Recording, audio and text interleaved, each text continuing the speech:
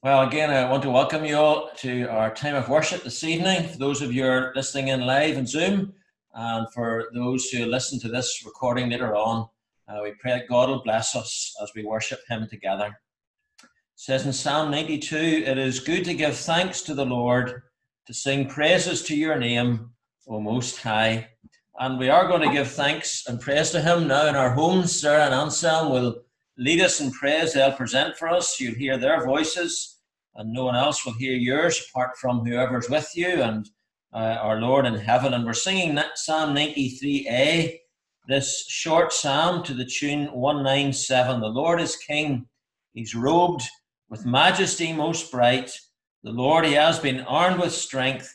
He clothes Himself with might. All of Psalm 93a we sing in praise to God. The Lord is King, He's robed with majesty most bright. The Lord, He has been armed with strength. He clothes Himself with might. He clothes Himself with might. Established is the world, but will it never be? From everlasting you are God, enthroned eternally, enthroned eternally.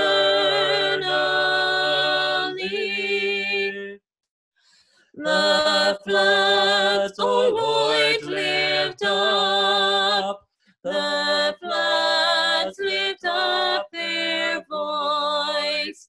The floods lift up their pounding waves and make a mighty noise, and make a mighty noise.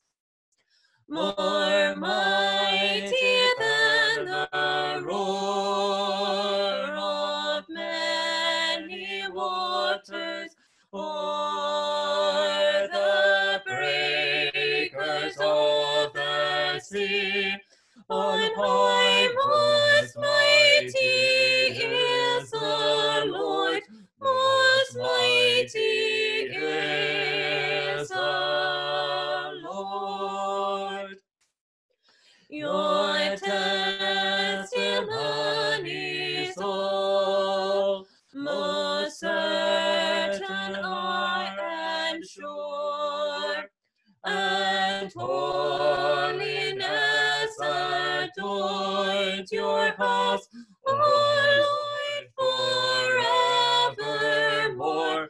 O Lord, forevermore. Well, let's pray together.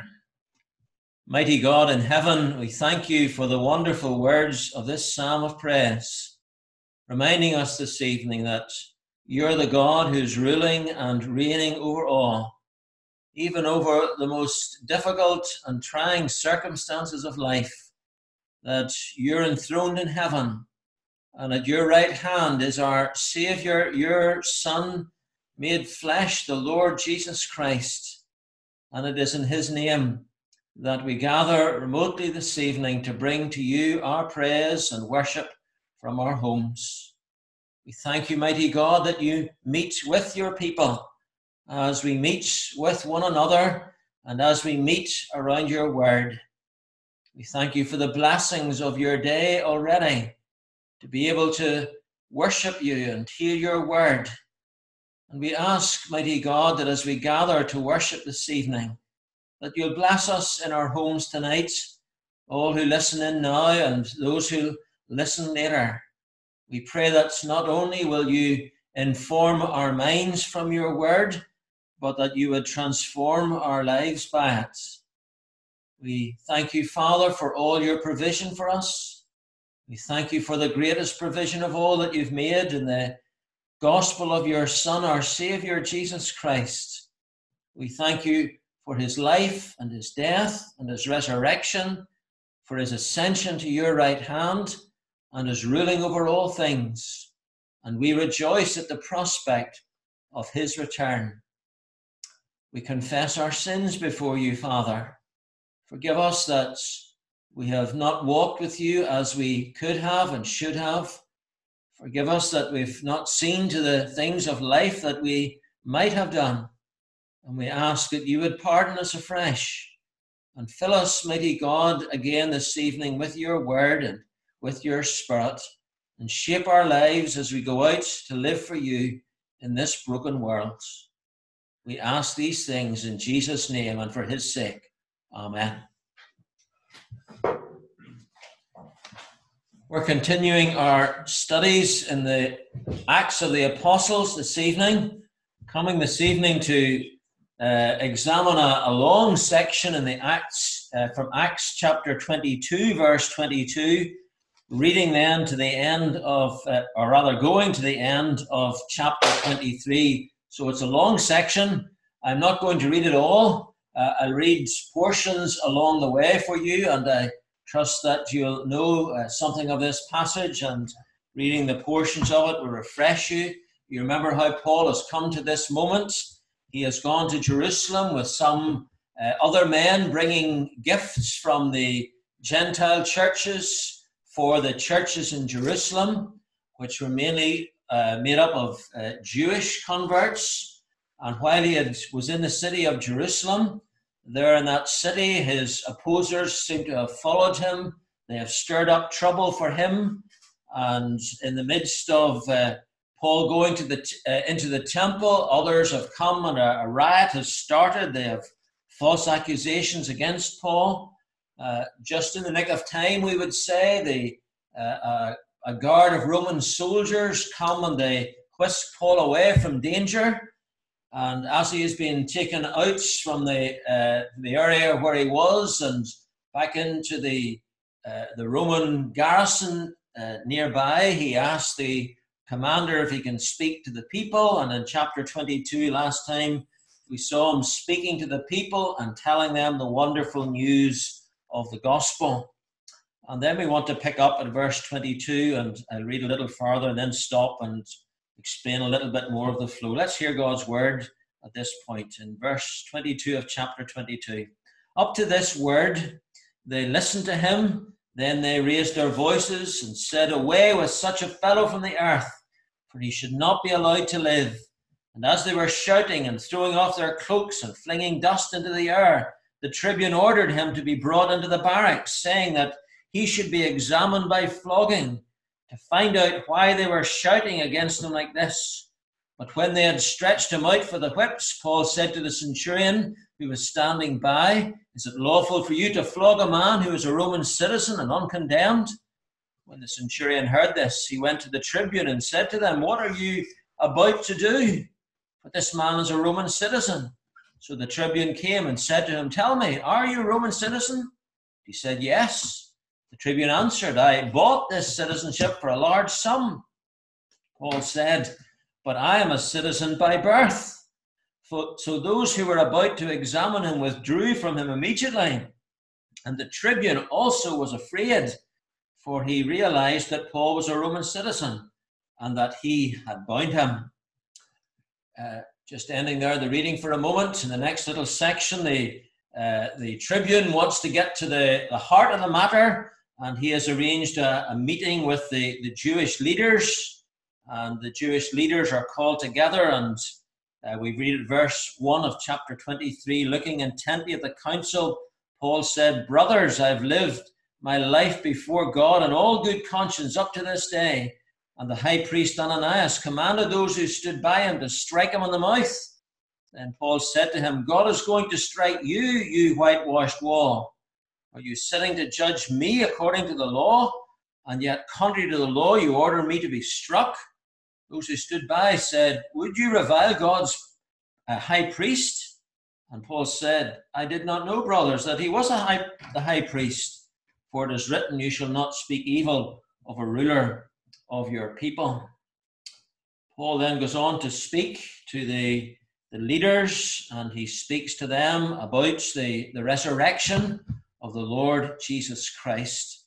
We read in verse 11, the following night the Lord stood by him and said, take courage, for as you have testified to the facts about me in Jerusalem, so you must testify also in Rome. Then in the next little section, you remember the outline of the story. Some of the Jews are intent on putting Paul to death, and Paul's nephew hears of this plan and brings that message to the Roman authorities, and they wanted to ambush Paul. And because Paul's nephew has overheard this, Paul is then going to be whisked away to Caesarea eventually. We read from verse 22 then and 23. So the tribune dismissed the young man, charging him, tell no one that you've informed me of these things. Then he called 2 of the centurions and said, get ready 200 soldiers with 70 horsemen and 200 spearmen to go as far as Caesarea at the 3rd hour of the night. Also provide mounts for Paul to ride and bring him safely to Felix, the governor. And he wrote a letter to this effect. Claudius Lysias, to his excellency, the governor Felix, greetings. This man was seized by the Jews and was about to be killed by them when I came upon them with soldiers and rescued him, having learned that he was a Roman citizen, and desiring to know the charge for which they were accusing him, I brought him down to their council. I found that he was being accused about questions of their law, but charged with nothing deserving death or imprisonment. And when it was disclosed to me that there would be a plot against the man, I sent him to you at once, ordering his accusers also to state before you what they have against him.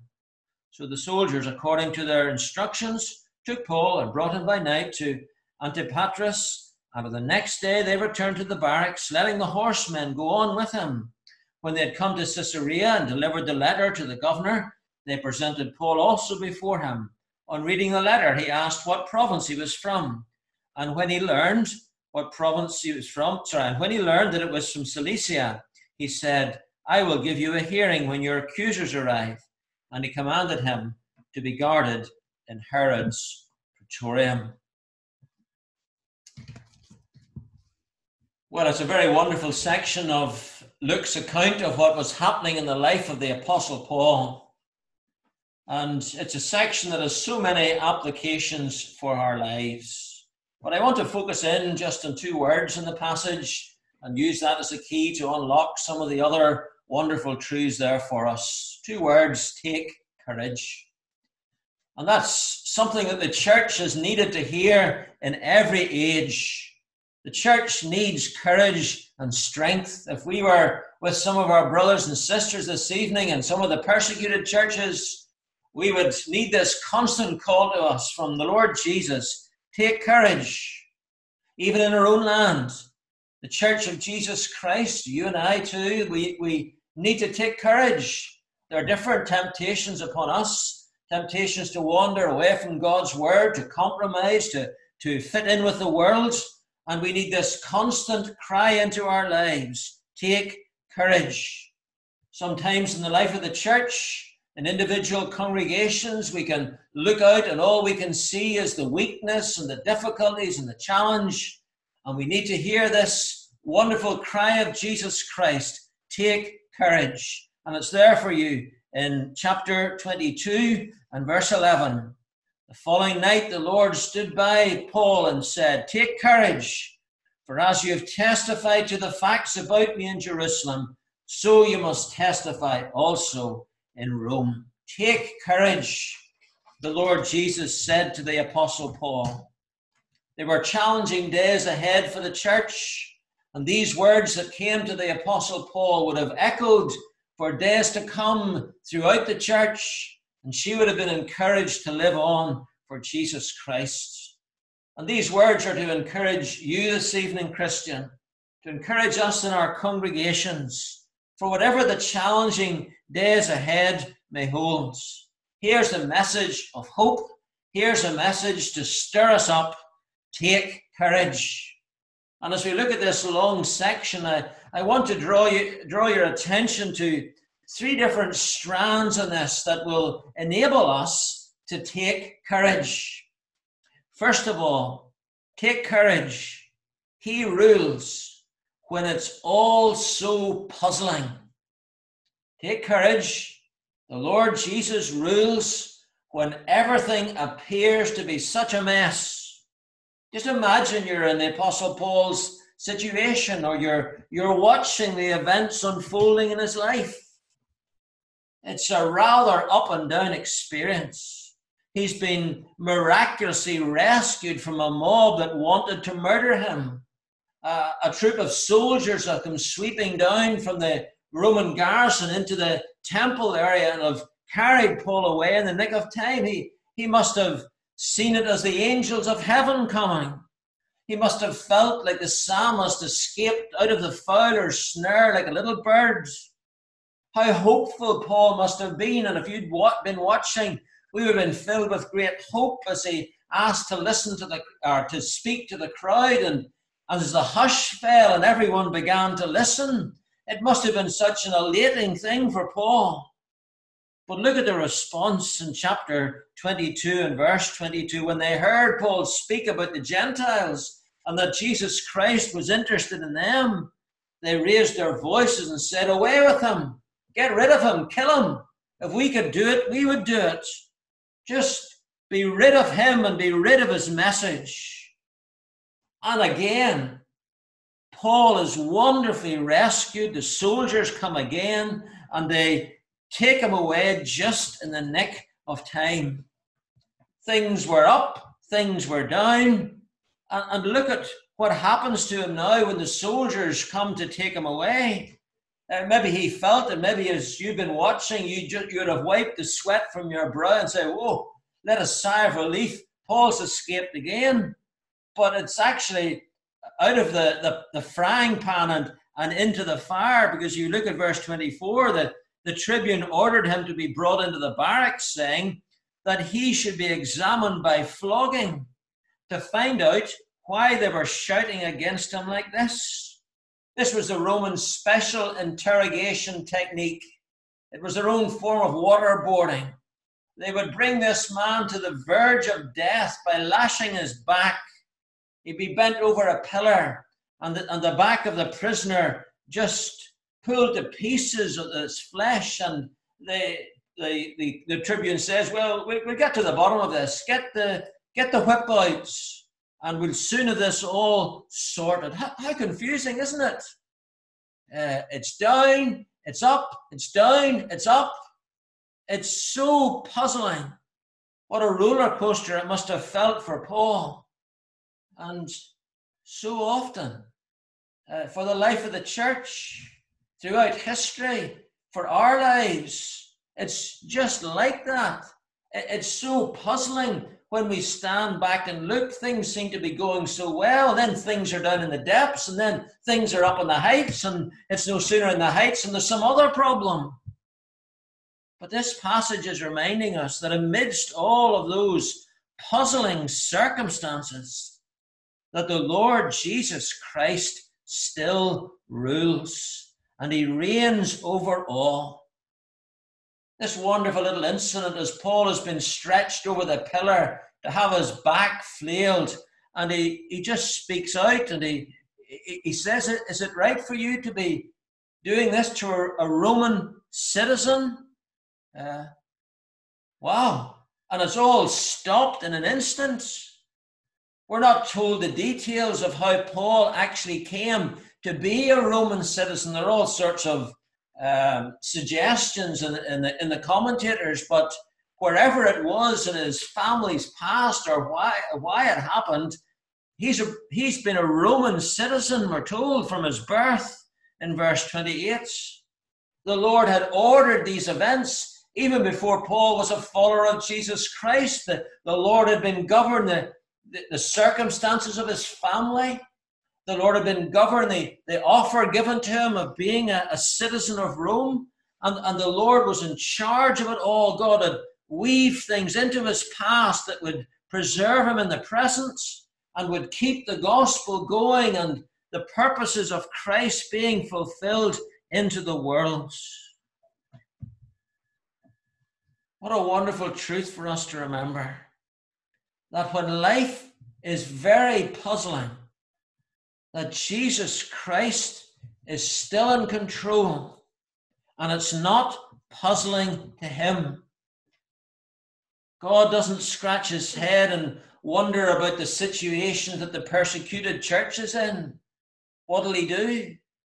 God's not puzzled or shocked by the pandemic that stretches across all of the nations of the earth and affects God's people as well as others. All of the while he's ruling and he's governing all things. So take courage, Christian. Take courage for the church when it's all so puzzling and it's not the way you would love it to be. Take courage in your own life when you can't see the road ahead because it's so up and down. And our calling is to walk on in faith and to trust him in the midst of it all. And therein he's glorified. Take courage. He rules when it's all so puzzling. Secondly, take courage, for he equips his people for witness. Take courage. He equips his people to witness for him. The Apostle Paul, in his love for his fellow countrymen, was so eager to speak to them. He longed to tell them of the gospel of Jesus Christ and had some opportunity to do that. But they were baying for his blood, and no doubt he was cut short and would have said even more, but his mention of God being into the Gentiles was the last straw for them. But take courage. The Lord was in charge, maneuvering all of these events so that the Apostle Paul will now have an opportunity to bring this message of the gospel right to the leaders, right to the religious leaders of the day. The Tribune has, despite his attempts to flog the Apostle Paul, that had to be aborted, but he still wants to get to the bottom of it. Verse 30.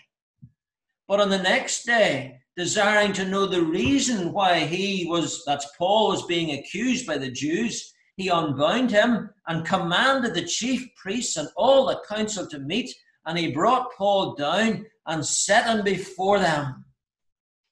You see, unknown to the Tribune, unknown to this pagan Roman soldier, the Lord Jesus Christ had enlisted him to be Paul's preaching planner.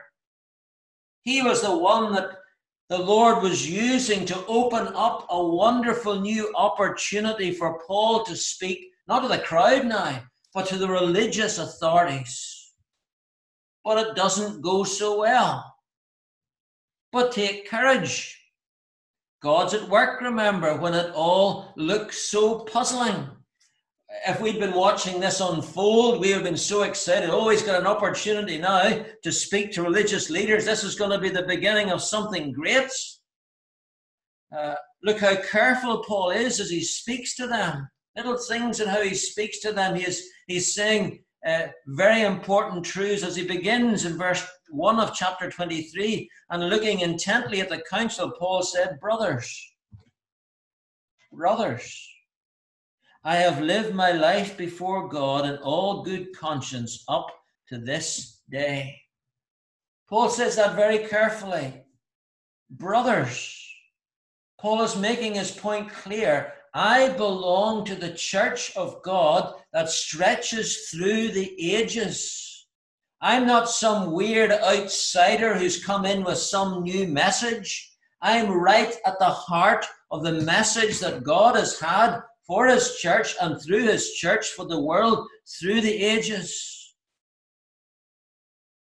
But his statement, when he says, I've lived before God in all good conscience up to this day, in other words, Paul was saying, I've been faithful to what was right, and I've been true to that as I've spread this gospel. That is just simply too much for the high priest. And so in verse 2, the high priest orders whoever's standing by Paul to strike him on the mouth.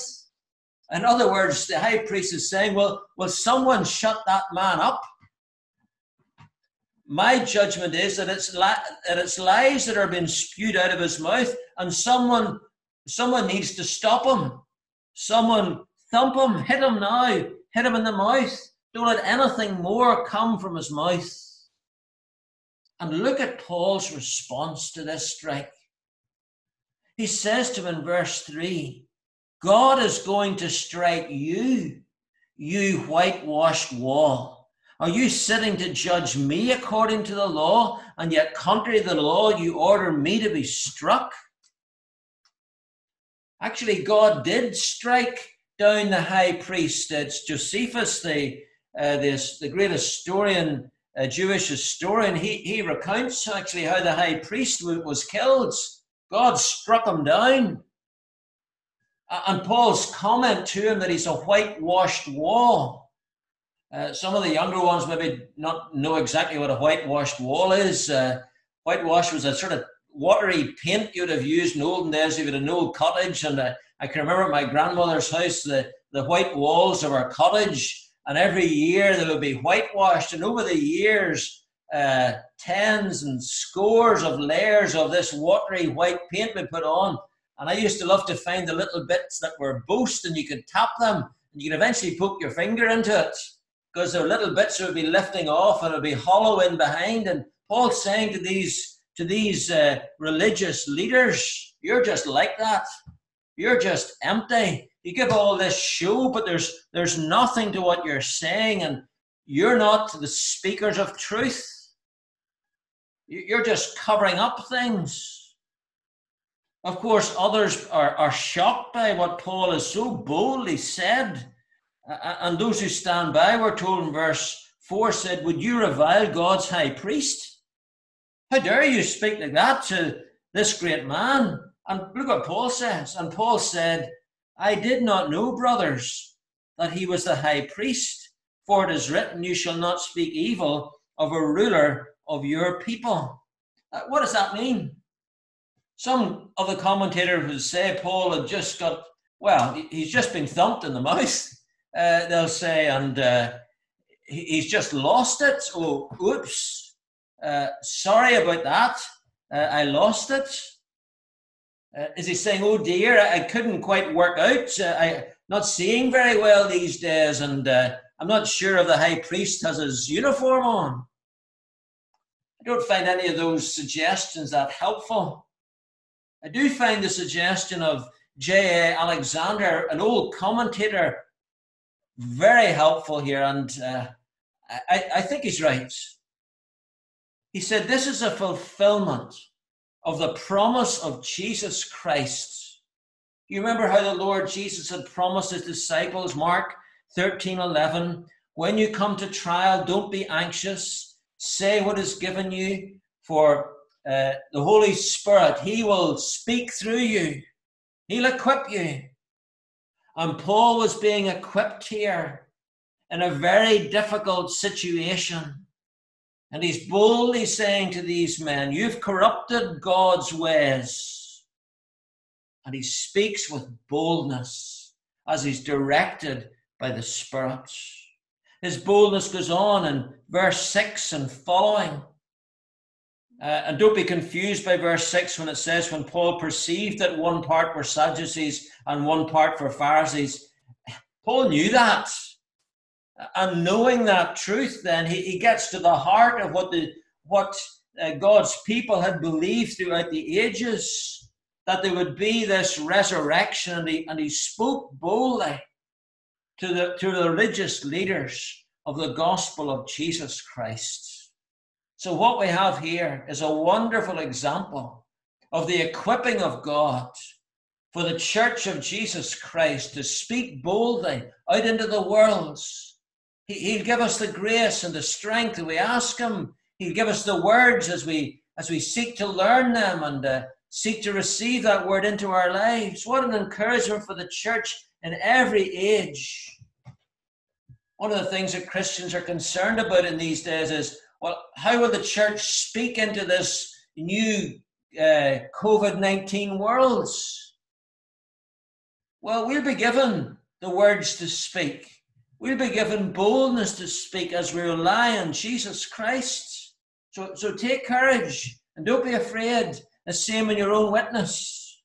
Don't be afraid, but take courage because he equips his church and his people for witness. Thirdly and finally, take courage. Jesus Christ can't be stopped. He cannot be stopped. So be full of courage. And how helpful for the Apostle Paul to receive these words at this time in his life. Take courage, for as you've testified to the facts about me in Jerusalem, so you must also testify in Rome. The Lord Jesus was encouraging his servant Paul. And it was encouragement was just the thing that he needed. And it's such a powerful thing, encouragement, isn't it? You've experienced that in your own life. You're trying to do your work and someone says to you, you're doing a good job. Keep going. And I've got something more for you to do. There's a wonderful, uplifting thing that happens when there's a word of encouragement. Reading a little book at the minute by Mark Chansky. It's just called Encouragement. And he said, encouragement is like adrenaline. You know, you hear these wonderful stories about people in a situation and they're maybe able to lift part of a car off someone who's been trapped underneath it just with a rush of adrenaline. They're able to do things because the strength comes to them. And Chansky says encouragement, it's like that. It just gives you just an extra strength. And Paul's been strengthened. And Jesus said to him, I've been watching what you've been doing, Paul. I've been watching you speak about me in Jerusalem. Done a good job. And I've got something more for you to do. The Lord Jesus Christ knows exactly when to encourage his church. But the plan unfolds now in a very strange way. Look at chapter 23 and verse 12 and following. We would say it's another one of these dips in the roller coaster that's right down into the subterranean depths, this part of the roller coaster ride. Paul is about to be assassinated now. We're told there that there was a plot and men, grown men, had bound themselves by oath. We're going to kill this man. It was the last thing we do. 40 of them. You see the hatred of humanity for the gospel. And they've gone to the chief priests, verse 14, and the elders, and they tell them, we've put ourselves under oath, and we're not going to eat anything, drink anything until we kill Paul. And they tell the leaders their plan. Bring him down to you as though we were going to determine his case more exactly, and we're ready to kill him before he comes near. Before he gets the short distance, they're going to bump him off. And they've it all ready. And no one's going to be able to stop them. Oh, wait. They hadn't taken into consideration Jesus Christ. Because he was at work. And his plans cannot be stopped. It was an evil, wicked plan of these men. But Paul's Lord was so powerful that he would gather up the ways of the wicked, and he would use the purposes of these evil, wicked men for good. He would use the intention of these men to bring the Apostle Paul to the next stage of his witness. The Lord had it all covered. Paul had a nephew, we're told. Verse 16, the son of Paul's sister heard of their ambush. That's all it says. The son of Paul's sister heard about it. We're not told how he heard about it. We're not told the details of why he was in Jerusalem, and we don't need to. But the Lord had governed it all. Grown up in that city, no doubt, and he's come to hear. How did he hear? Well, we don't know. Did he just walk past and heard some men? Was he very close to some of these men? Whatever it was, God had ordained it all. because the Lord had a plan for the Apostle Paul. He was to witness before the Jewish people, and he was to witness to Gentiles and to the rulers of the earth. And to Rome he must go, and no 40 men bent on killing him are going to stop the plans of Jesus Christ. Rather, the plans of these men will catapult the Apostle Paul further down the road to the work that God had for him to do. Just one insignificant young man, we don't even know his name, and God's going to greatly use him. That Paul will be preserved and the work will advance. It was even a miracle that the Tribune would hear this young man and acted on the tip-off. You'll see in chapter 23 and verse 23. Did you notice something strange about it? I tried to read it in such a way that you go, is that really what happened? Then he called 2 of the centurions and said, get ready, 200 soldiers with 70 horsemen, 200 spearmen to go as far as Caesarea. Seems a wee bit over the top, doesn't it? There's only 40 men, Mr. Tribune.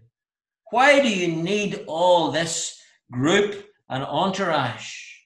It seems a bit strange. Well, it's not that Lysias has become converted. He's simply concerned for himself. We see that even in the letter that somehow Luke has got his hands on when he writes this account. And the way that Lysias writes this record, you can see that he's not really interested in protecting Paul. There is someone he's protecting, it's himself. He was afraid it might get out about the fact he was about to beat to death or whip to death a Roman citizen. And what Luke is showing us here and what God is showing to the church is that nothing can stop the plans of the Lord Jesus Christ. Paul is to go to Rome, and the Lord Jesus Christ will get him there to speak out the glorious gospel. Even when things seem to be unraveling, Christian, it's not. We don't have to see everything and understand everything that the Lord is doing. We can just trust him. What an amazing picture of the love of God. That Jesus Christ would preserve his apostle, that the gospel will go to Rome, it'll go to the rulers of the Gentiles. Felix will hear, Festus will hear, Agrippa will hear, they'll hear in the courts in Rome. And the Lord Jesus Christ preserving his church, advancing his kingdom. And we're not surprised, because he said, I will build my church, and the gates of hell will not prevail against it. Friends, Jesus Christ gets his work done, and his gospel goes out to the ends of the earth because he is full of love and mercy for the lost. And if anyone listens to this and you're not yet a Christian, can you not see how utterly amazing the Lord Jesus Christ is, covering all these things, all these details of people's lives, that the gospel will go forth to the lost? Why would you not want to serve him? Why would you fight against him? Every knee will bow one day before him, and the gospel is freely offered to our world this evening, that to all who bow before Jesus Christ now in faith and repentance, you bring into his kingdom and onto his team, and you be part of something that will last forever and cannot be hindered, and a message that one day will fill the whole earth of the rule and reign of Jesus Christ. Take courage, Christian. Our God reigns when it's all so puzzling. Take courage. He'll equip you to be his witness. And take courage, because our Saviour just cannot be stopped. Amen.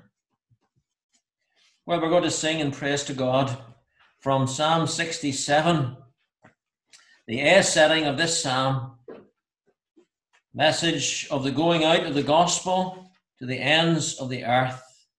God bless and pity us. Shine on us with your face, that the earth and nations all may know your way and saving grace. Psalm 67a, the tune is 212.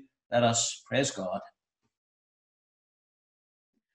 God bless and pity us. Shine on us with your face, that earth and nations all may know your way and saving grace. Let people praise you, God. Let all the peoples praise. Oh, let the nations all be glad, in songs their voices raise. You'll justly peoples judge, on earth thy nations all. May all the peoples praise you, God, praise you, both great and small. The earth her fruit did yield, our God will blessings send. God will us bless, let all him fear, to us remotest end. Heavenly Father, we thank you for this word of our commanding officer, the Lord Jesus Christ, to his troops in every age. Take courage. We pray that we would be those people full of courage, because our Saviour rules and reigns over all and promises to equip us to be his witness, and that the spread of his kingdom and his work cannot be stopped. The grace of the Lord Jesus Christ, the love of God, and the fellowship of God, the Holy Spirit, be with Christ's church. Amen.